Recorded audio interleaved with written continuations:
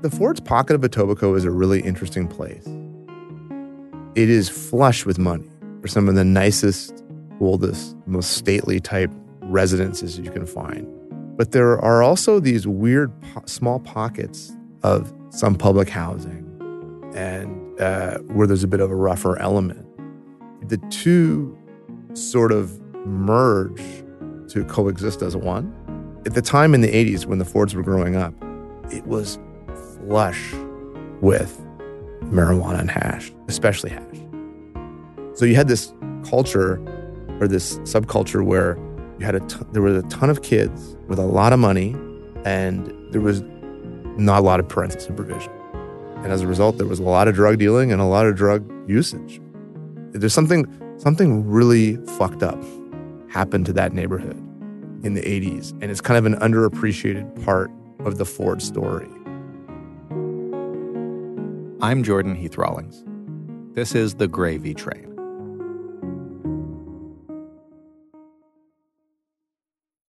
We left Rob Ford at the end of our last episode in rehab. Finally. And we left a divided city waiting to see what version of their mayor would emerge from treatment and what that would mean for the election, which was now less than 6 months away. To understand the Rob Ford that left for rehab and to understand what a huge step that admission that he needed help of any kind was, you have to understand where Rob Ford came from, literally and figuratively. Our families and our environments shape who we become, for better and for worse. They determine how we love, what we value, how we present ourselves to the world, and often how the world sees us in return. When we asked the people we spoke to for this podcast how Rob's early life shaped him into the man he became, almost all of them pointed to his relationship with his father. And Greg MacArthur, who you heard off the top, dug into the Ford family history for the Globe and Mail. So Doug Sr. was a child of the Depression, and he grew up in the East End of Toronto. And he had a real, pull up your bootstraps type mentality. So he, in some respects, his story is really inspirational because he's a guy who came from not very much and through hard work and determination and entrepreneurship really pulled his whole family up. Doug Sr. was tough. It's not complicated. He was born into poverty, and he was determined that he would be the last in his family to struggle like that. He secured his family's financial future by building his company, Deco Labels and Tags. And he secured what he saw as the Ford family's place in society by making the leap into provincial politics. Doug Sr. tried to instill those values of hard work, determination, and toughness into his kids. And Rob was the youngest of the 4 kids he had with Diane Ford. Rob had a special admiration for his dad. Here is Rob's former budget chief, Mike Del Grande.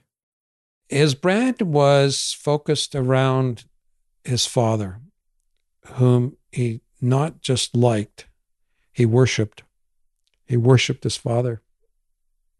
I don't know what kind of father-son relationship they had, but I can tell certainly from he loved his father. He loved his father. And I guess Rob in some ways wanted to follow in his footsteps. After all the work he'd done, establishing his family's wealth and social standing, Doug Sr. didn't understand the trouble that surrounded his family. His kids were constantly in trouble. Even the most polished of his 4 children, Doug Jr., was allegedly not immune to the pull of the drug culture that was infesting Etobicoke in the 80s. You didn't go into James Gardens and knock on Doug's car and say, I want some hash.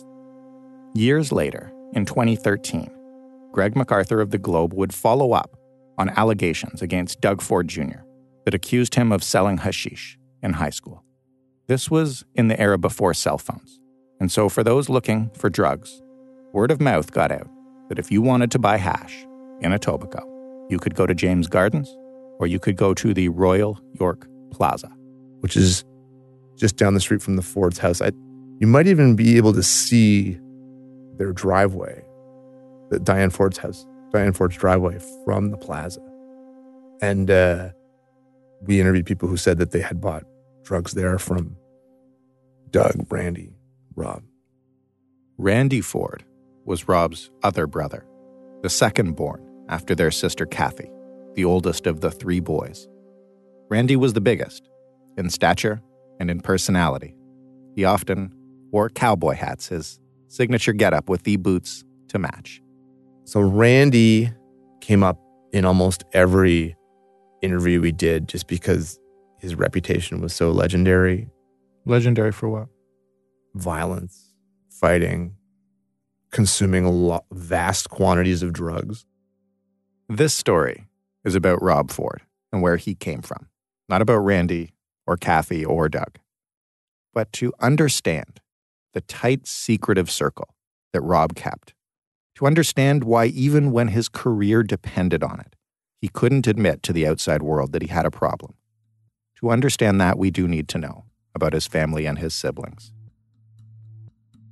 As the years went on, and the 80s became the 90s, the drugs in Etobicoke got harder. They moved from cannabis and hashish to cocaine and worse. And with harder drugs came more violent crime. A young guy named Marco Orlando, who was an associate of Randy Ford and a number of other people in the Etobicoke drug scene. And Marco owed that group a certain amount of money. And whenever they came to collect, he sort of claimed poverty, said that he didn't have it. And that group had their suspicions about whether that was true or not. And they forcibly confined him and took him somewhere and contacted Marco Orlando's parents and told them that they needed to get paid. And Marco Orlando's parents called the police, and the police investigated, and they arrested a number of individuals. I think there were 4. And one of them was Randy Ford. Randy was charged with a number of offenses. The charges were later dropped. But it was far from the only time that Rob's older brother was accused of violence. There were a lot of stories. Some were reported in books that were later written on the Fords. Some of them showed up in court documents. Some of them were in both places. And the same applies to the only sister among the Ford children. Kathy Ford has lived like a pretty troubled life.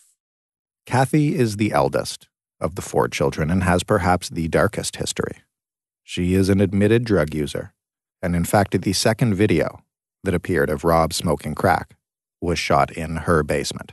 I mean, she certainly has abused drugs, and she certainly knew a lot of drug dealers. I mean, one of the things that came out in our research was that she had a very close association at one time with a number of white supremacists, what was then known as the Canadian chapter of the Ku Klux Klan. Back in 1998, Kathy Ford was in a tumultuous relationship with a man who had connections to white supremacist groups. His name was Michael Kickless. One evening, Kathy's ex-husband, a man named Ennio Stirpe, decided to confront Kathy and her boyfriend. He showed up at their house carrying a shotgun. He later told police that he had brought the shotgun as, quote, an equalizer because his opponent was a martial artist. So he brings this shotgun with him and ends up killing Michael Kickless, murdering him with the shotgun. And Stirpe fled the scene. There ended up being this big manhunt. And then he since went to jail, and he's been to jail for numerous other offenses during that time. In 2005, while Rob was sitting on city council, Kathy ended up in the news again. And again, the story involved her boyfriend and a gun. This time she was hosting a party at her parents' house when there was an altercation that caused her then-boyfriend, a man named Scott McIntyre, to run upstairs and grab Doug Ford Sr.'s gun. And I don't know exactly what happened next, but the result was that Scott McIntyre accidentally shot Kathy Ford in the face, or close to it, and she survived. Kathy's youngest child, Michael, was only 11 years old at the time, and he was in the house at the time of the shooting. Michael is the child of Kathy and Ennio Stirpe. When he was 4 years old, his father went to prison for the death of Michael Kickless. He would go with his mother to visit Ennio in prison once a month during his 13-year sentence. Michael was raised mostly by his grandparents, and our producers spoke to him outside of the Ford family home in Etobicoke. Growing up with Rob, he's always been a big part of my life. My family is a very close family, a very tight-knit family. Whether it's Doug, Rob, Randy. Growing up with a father in jail, it's clear that Michael looked up to his uncle, Rob. He even takes after Rob in both his stature and his political views. I mean, if his hair was blonde instead of the brown that it is, he'd be close to a spitting image. And he came into the family's new tradition of politics at a very young age. When he was a counselor, he would always go on AM 640 on the John Oakley show, and he would have a segment, and I think it was Thursday mornings at 7 a.m. It would be Rob's 10, 15 minutes on the air. One day I wanted to go with him down to the radio show, and I was probably about 10. He said, okay, be ready, 6 a.m., I'm coming down the street. He wasn't waiting outside for more than a minute. I hear the horn, and I'm running, trying to get ready. I jump in the car with him. I remember going down to the radio show. He'd get on the radio show, and he talked about all the waste of taxpayers' money that was happening at the city. And then I'll never forget, I sat there with the headphones on in the studio. Wasn't going to say anything, though, but just listening. That wasn't the only time that Rob would bring Michael with him to work. It happened fairly often. Rob was very focused on the ground stuff. Like when I say he didn't like City Hall, being down in his office in City Hall, that's where he didn't want to be. He wanted to be out in neighborhoods, in communities. In one of the biggest things he focused on was Toronto community housing, and I went on with him because we were very close. He was very close to me, being my uncle and whatnot, and he knew I had a passion in politics. Like I started to grow that passion. It wasn't just Michael. Doug Ford Sr.'s legacy meant that the entire Ford family were deeply involved in politics, especially in their neighborhood. And they worked their community very well. We'd always host community barbecues, well known as Ford Fest. I think we coined that back in, when Rob was running for mayor, around 2009, 2010. But before that, we always did community barbecues right here. We would do it at our family home. Ford Fest is a Toronto tradition, and it lives on today, though it's long outgrown the Ford family home. It is pretty nuts. It began as Rob's opportunity to bring his constituents out in his neighborhood, to speak directly to voters about his plans for the city, and to grow his base of support. It was a barbecue/political rally/mass voter outreach event. It was a party. There's beer, there's food, there's speeches, and there are lots and lots of Fords. And it was always held deep in the Ford stronghold of Etobicoke. Even in the worst of times, even during Rob's worst scandals, it was a reprieve for him. He was surrounded by adoring fans. Even that, though, wasn't always easy. Because despite everything you heard about Rob, Cynthia Mulligan, who covered him at City Hall, and dozens of others, saw another side of him. He was actually a very shy man. Everybody says that. Everybody says that. I heard so often that, if there was a party or a gathering, he'd be kind of alone in the kitchen. You know, he didn't try and be the center of attention, which is shocking considering it seemed like he loved the crowds and the frenzy of Ford Nation. But I think he was actually a very shy man. Rob's supporters and Rob's opponents alike remember a man who didn't really like being in the middle of it all. Yes, despite the contradictions of running for the city's highest office. Other councillors would go for lunch, for instance, and eat together and talk policy. Rob rarely, if ever, joined them. When he started to struggle with his drinking, some of his colleagues reached out to him, and he didn't want to talk about it. He switched the topic to football, and he ended the conversation. And as his problems became more and more public, Rob talked less and less to everyone. The Ford family, as a whole, did the only thing they knew how to do when times were tough. They huddled together, and they tuned out the rest of the city. They closed ranks. They admitted nothing to anyone. Even as it got worse and worse, even as it became clear, all the stories were true. The Fords pretended that it wasn't happening, that Rob didn't have a problem. Yeah, he had an issue with alcohol, right? And it wasn't really seen through the family's eyes until it really started to get seen in the public, right? After Rob went off to rehab, his family said they had been unaware of his addiction problems. It's pretty difficult to believe that's true where his siblings are concerned, but for Michael, it might be. I didn't have those close conversations with him. I knew I was his nephew. I was 16 years old, and I was a part of it and whatnot. But, I think that was more conversations between, maybe my grandmother and him, his wife, Doug. We asked Michael what it was like to see the man he looked up to, the man he saw as a mentor, fall so publicly. I don't kind of want to dive into the particular tough things, but I think I'll mention one for the sake because I think everyone saw it. But when he was in State Queen, Child, man, it takes me around 5 months, man. Bumble clock, man. And he had, he was doing that. Like, he obviously you could tell he had a little bit too much to drink, and it was like, okay, that's not good, right? There's no way you sit back and condone it, right? But, it's, I think you almost feel, I feel for him when I saw that.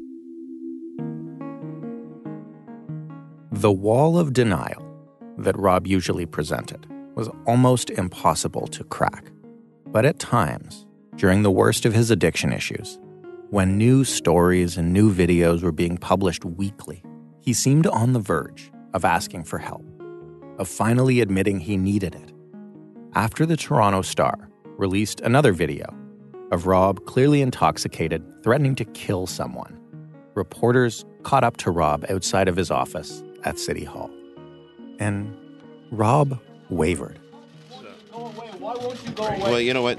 I just wanted to come out and tell you that I saw a video. It's extremely embarrassing. The whole world's going to see it. You know what? I don't have a problem with that, but it is extremely embarrassing. And I don't know what to say. I'm again. I apologize. When you're in that state, I hope none of you have ever or will ever be in that state. And that's all I can say. It's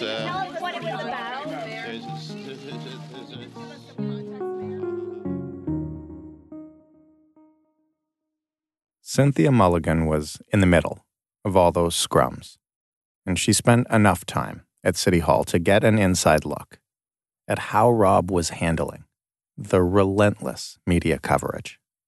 But I do know after that video was released of him in State Queen, where he was clearly intoxicated, one of his insiders said to me that when he saw that, he went into his office and put his head down on his desk and sobbed. Did he know that people were laughing at him? Yes, I'm sure he did. He couldn't have not known. I think it was the State Queen, for example, that State Queen, when he went and was in his office, clearly upset, he realized people were laughing. And it would have been a humiliating moment for him. Also a betrayal. You know, the tape in the living room where he was in a living room and somebody videotaped him. That was a small group of people. Imagine the betrayal that he must have felt. If you remember, back in episode 3, we talked about how the media used to report, or not report, on the private lives of politicians. And we talked about how quickly the secret life of Rob Ford cleared that bar. The mayor's spiral into substance abuse was obviously the biggest story in the city, probably the biggest story in the country. And of course, there were no shortage of City Hall journalists who spent basically every waking moment of their lives covering it. And that's fine. All that is what the media does. That's their bread and butter. If you don't like it, don't try to hide a drug problem while running a city. But what happened to Rob quickly became something different and darker. Over the past year, as local reporters, and then national reporters, and then columnists and international news outlets and late-night hosts and everyone who needed a headline or, more accurately, needed a punchline, headed to downtown Toronto to join in the fun. Rob's addiction and his public humiliation and his very obvious struggles began to be played for laughs, often right to his face. At moments, it was tough because you're in the public eye. But having said that, and I think the media at the time, I don't like attacking the media or that fight against the media. I think the media has a very critical role to play in public life and holding politicians to account and all that good stuff. I think that's important. But I think the media's objective was to keep selling papers and putting him on the front cover and keep doing that stuff, right? So that was tough, and I don't think that helped someone get through these significant challenges. I don't think people made it easy on him. I remember getting calls on my phone. I wasn't even a part of public life. And I would have, I won't say reporters' names, I won't say outlet names, I don't want to bring them into it, but calling me, when I was like 16, 17 years old, where's his rehab? And they found out and they camped outside his rehab. So when he was just trying to get better, they didn't care, to be very candid. Michael talks about how the media went further than was reasonable covering Rob. They didn't just cover Rob, they covered his family, Michael says, and they covered his young children. Like Dougie came out, young Dougie, and the media scrubbed him. Like, that's not appropriate. He was 8 years old, and he was going out to get something from Rob's car, and the media scrubbed him. Like, that's not okay. Rob's former budget chief, Mike Del Grande, has had a lot of time to reflect on the public response to Rob's addiction, as well as his own response.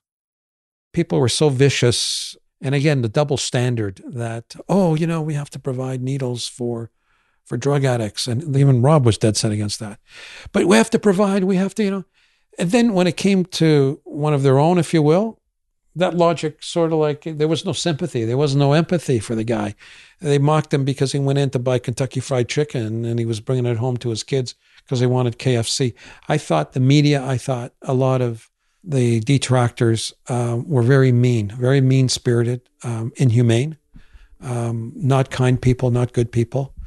If we're told, for example, let's spend, $10 million for this, let's spend, and then you got a guy amongst you, right amongst you, that all these other people are faceless.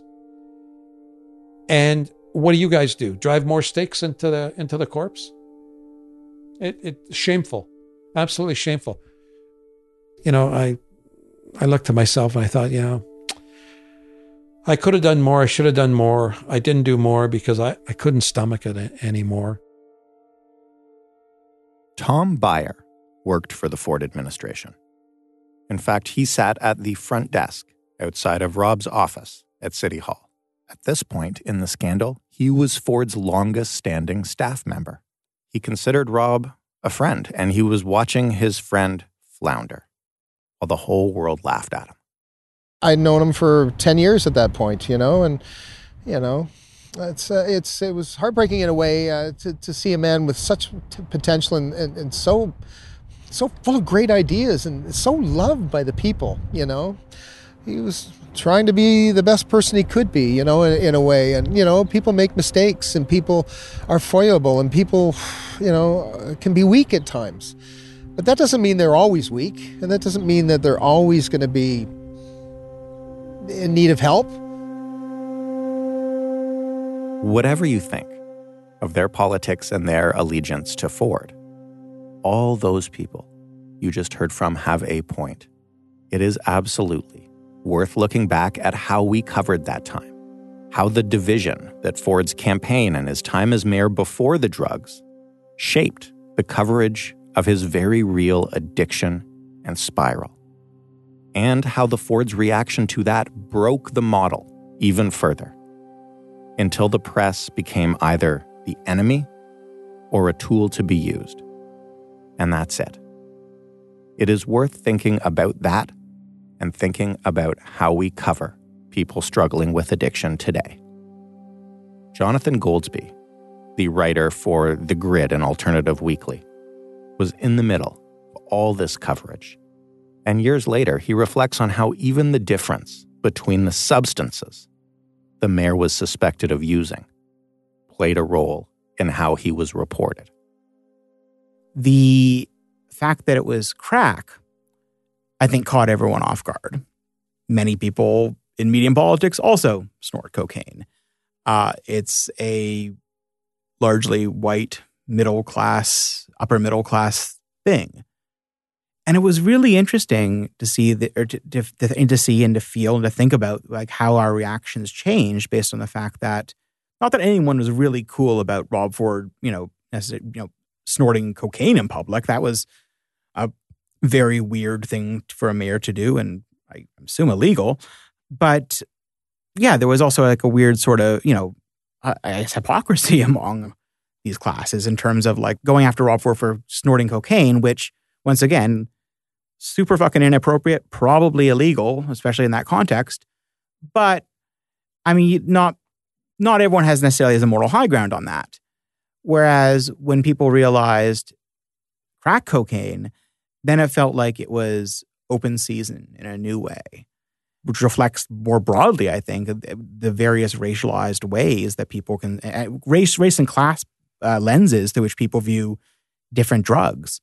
And with powdered cocaine being considered relatively acceptable and crack cocaine being completely unacceptable.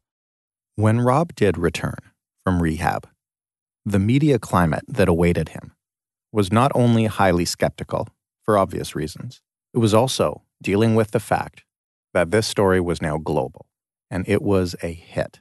There was a huge appetite for Rob Ford, and that created a beast that needed to be fed. And by now, we are very familiar with the cycle that creates. But it wasn't quite as commonplace 5 years ago. And soon after Rob returned to City Hall and picked up what remained of his duties as mayor, he wanted to put what he saw as and what he hoped was the past behind him. And so he read a 17-minute speech for a select few members of the media. It was an emotional moment, and Rob hoped it would mark a turning point. Good afternoon, everyone. For a long, long time, I resisted the idea of getting help. Like a lot of people dealing with substance abuse, I was in complete denial. I learned that my addiction is really a disease, a chronic medical condition that will require treatment for the rest of my life. To my family, and to all those who stood by me during these extremely difficult times, I want to thank you for giving me another chance. To my fellow counselors, and especially to Karen Stintz, for my hurtful and degrading remarks, I offer a deep felt apology for my behavior. Joe Mahevic, who had sat right near Rob way back when he was a rookie counselor, was also still at City Hall when Rob returned from rehab. I'm not an expert in addiction and healing, but you don't heal from an addiction by taking an extended week away. Those will be life processes that cannot be dealt with quickly, but need to be dealt with. And you got to get down to causes, and you need a therapist, and you need ongoing counseling, and you really have to work at it. It's not like flicking a switch. In the Ford family's mind, Rob didn't have an addiction issue that was deep and needed a lot of care. Oh, he drank a little bit too much, and yes, sometimes he smoked some bad stuff. But he's still a good guy, and he's still our guy, and we love him, and we want him to lead Toronto. They did not see how deep the issues were. After his speech, Rob tried to move on. He said that he had gotten the help that he needed, and that things would be better now. And he threw himself into his re-election campaign. He did not give an inch to the calls for him to step down. And those calls came from opponents, for sure, but also from people who wanted him to focus on his health. He didn't listen to anyone who suggested he might be better off not running for re-election. And to his nephew, Michael, and publicly to other members of the Ford family, this persistence was admirable. He loved his job. He believed in it. That was his passion. His passion was helping people, and Rob was not ready to give that up. He cared about his job tremendously. Two other people, though, like journalist Greg MacArthur, who by then had dug into the entire dark history of the Ford family. This perseverance to remain in politics, to pretend that everything was fine, was baffling. What I think about all the time when I think about these things is like the hypocrisy. Like part of their brand is that they know best. They know what people want. And like Rob is always talking about like budgets, for instance. Like, you know, you wouldn't run your household this way like the city runs. Like, so why would you do this? I mean, that analogy is so hilarious. Like for him to invoke the running of a household, like his house is on fire. And so I've always found that fascinating. Like why, given that all of the stuff that they have been through, that they think that they know better and can tell people how to live their lives or that they know best what to do with tax dollars, to me is crazy. We asked Michael, straight up, why would Rob insist on running for re-election? Why didn't he recover in private? He was as stubborn as can be on that. Like, he was relentless. The harder the opposition went at him, the harder he kept going, and the harder he worked. And then that was him. That's just who he was. Politics, of course, was one of Rob's two passions. And in the middle of the worst time of his life, he clung hard to both of them.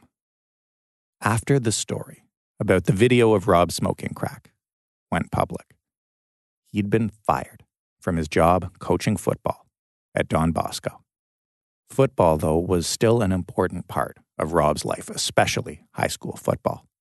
So he continued to attend the games. He would cheer his boys on from the sidelines. He kept in touch with his players. Don Bosco High School is now closed. But we really wanted to get a sense of who Rob was when he was away from everything else, when he was away from his family, when he was away from City Hall. So our producers gathered a few of Rob's former football players who agreed to talk, Raquel, Travis, and Robert, and met them at the old football field. It sits under the path to a landing strip for Toronto's International Airport.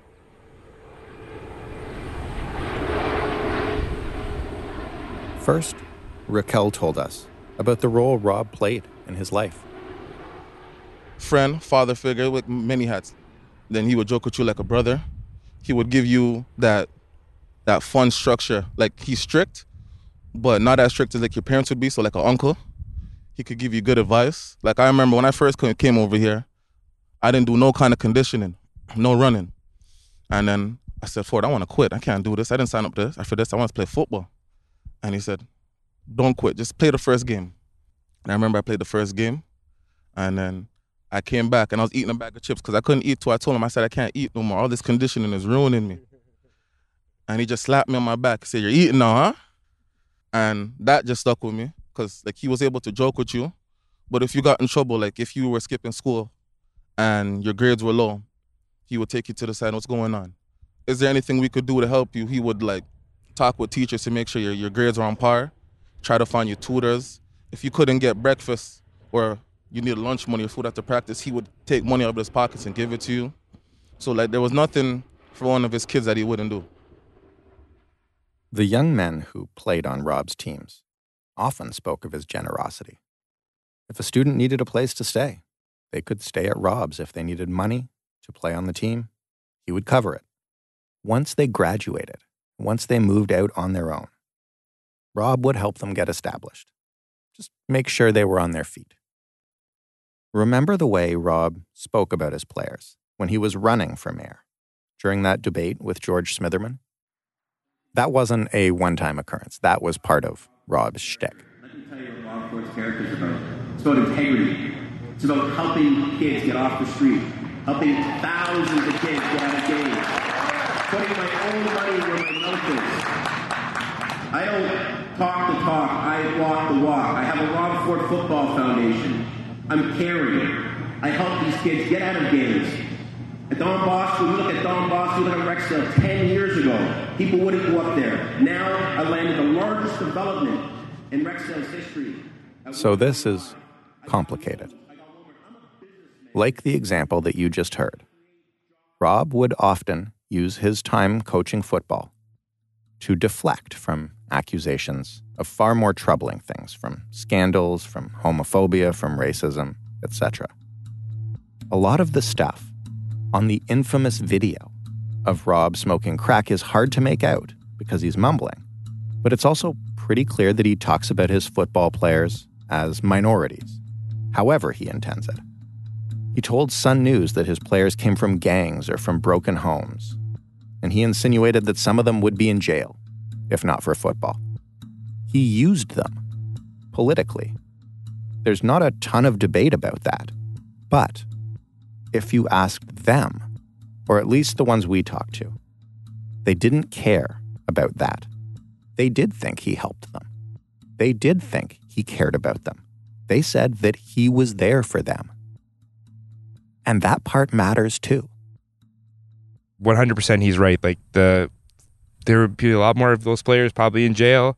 Probably they would be on the streets getting into trouble. And like there's a lot of players here that I know that went to the next level to go play university football, and he helped them out through that, and they got their education, and now they have great jobs. And maybe not 100% it wasn't all Rob Ford because there's an individual there, but the assistance that he provided for them, 100%, he allowed them to get that opportunity. There is some hypocrisy in this too. On one hand, Rob was working closely with a football program that he claimed loudly was keeping kids out of the neighborhood gangs. That would be gangs like the Dixon City Bloods, whom Rob was patronizing with his drug habit. So when I said at the beginning of this episode that you have to understand where Rob came from, I meant it literally too. Etobicoke has a long history of drug culture.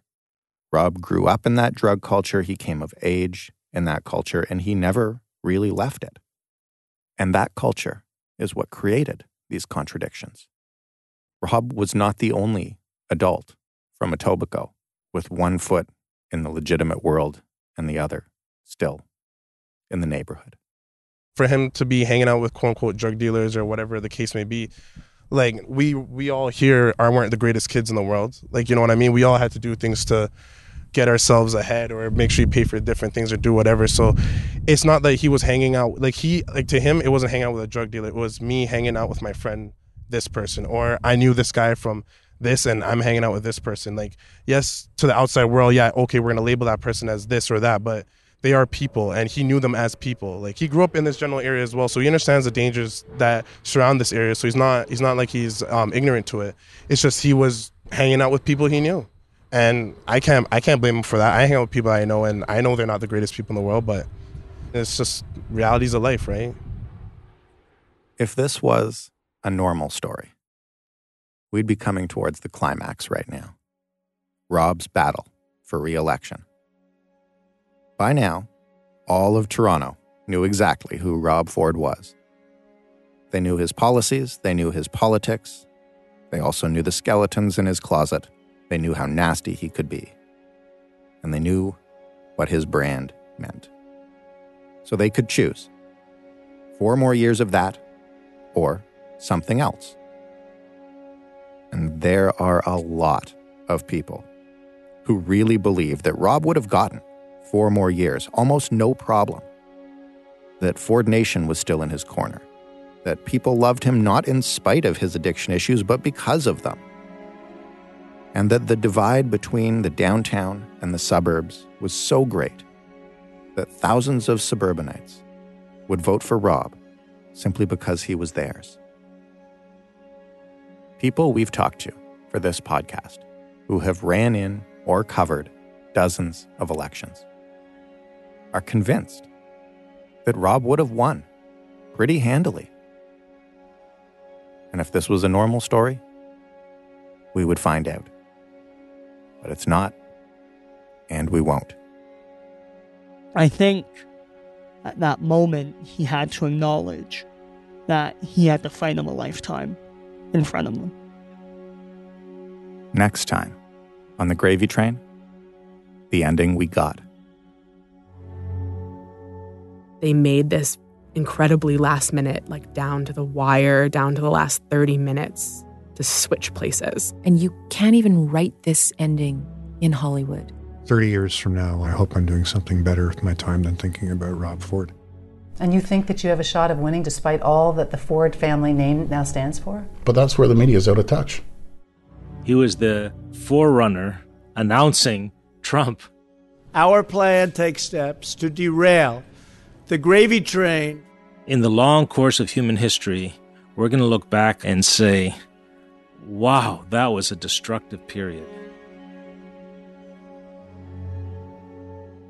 I'm Jordan Heath Rawlings, the host and writer of The Gravy Train.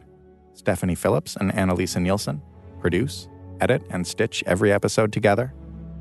Ryan Clark is also a producer, and he mixes and masters this entire podcast. Claire Broussard and Amal Delich provide editorial guidance. Daniela Giantomasso and Rob Purchase handle archival sourcing.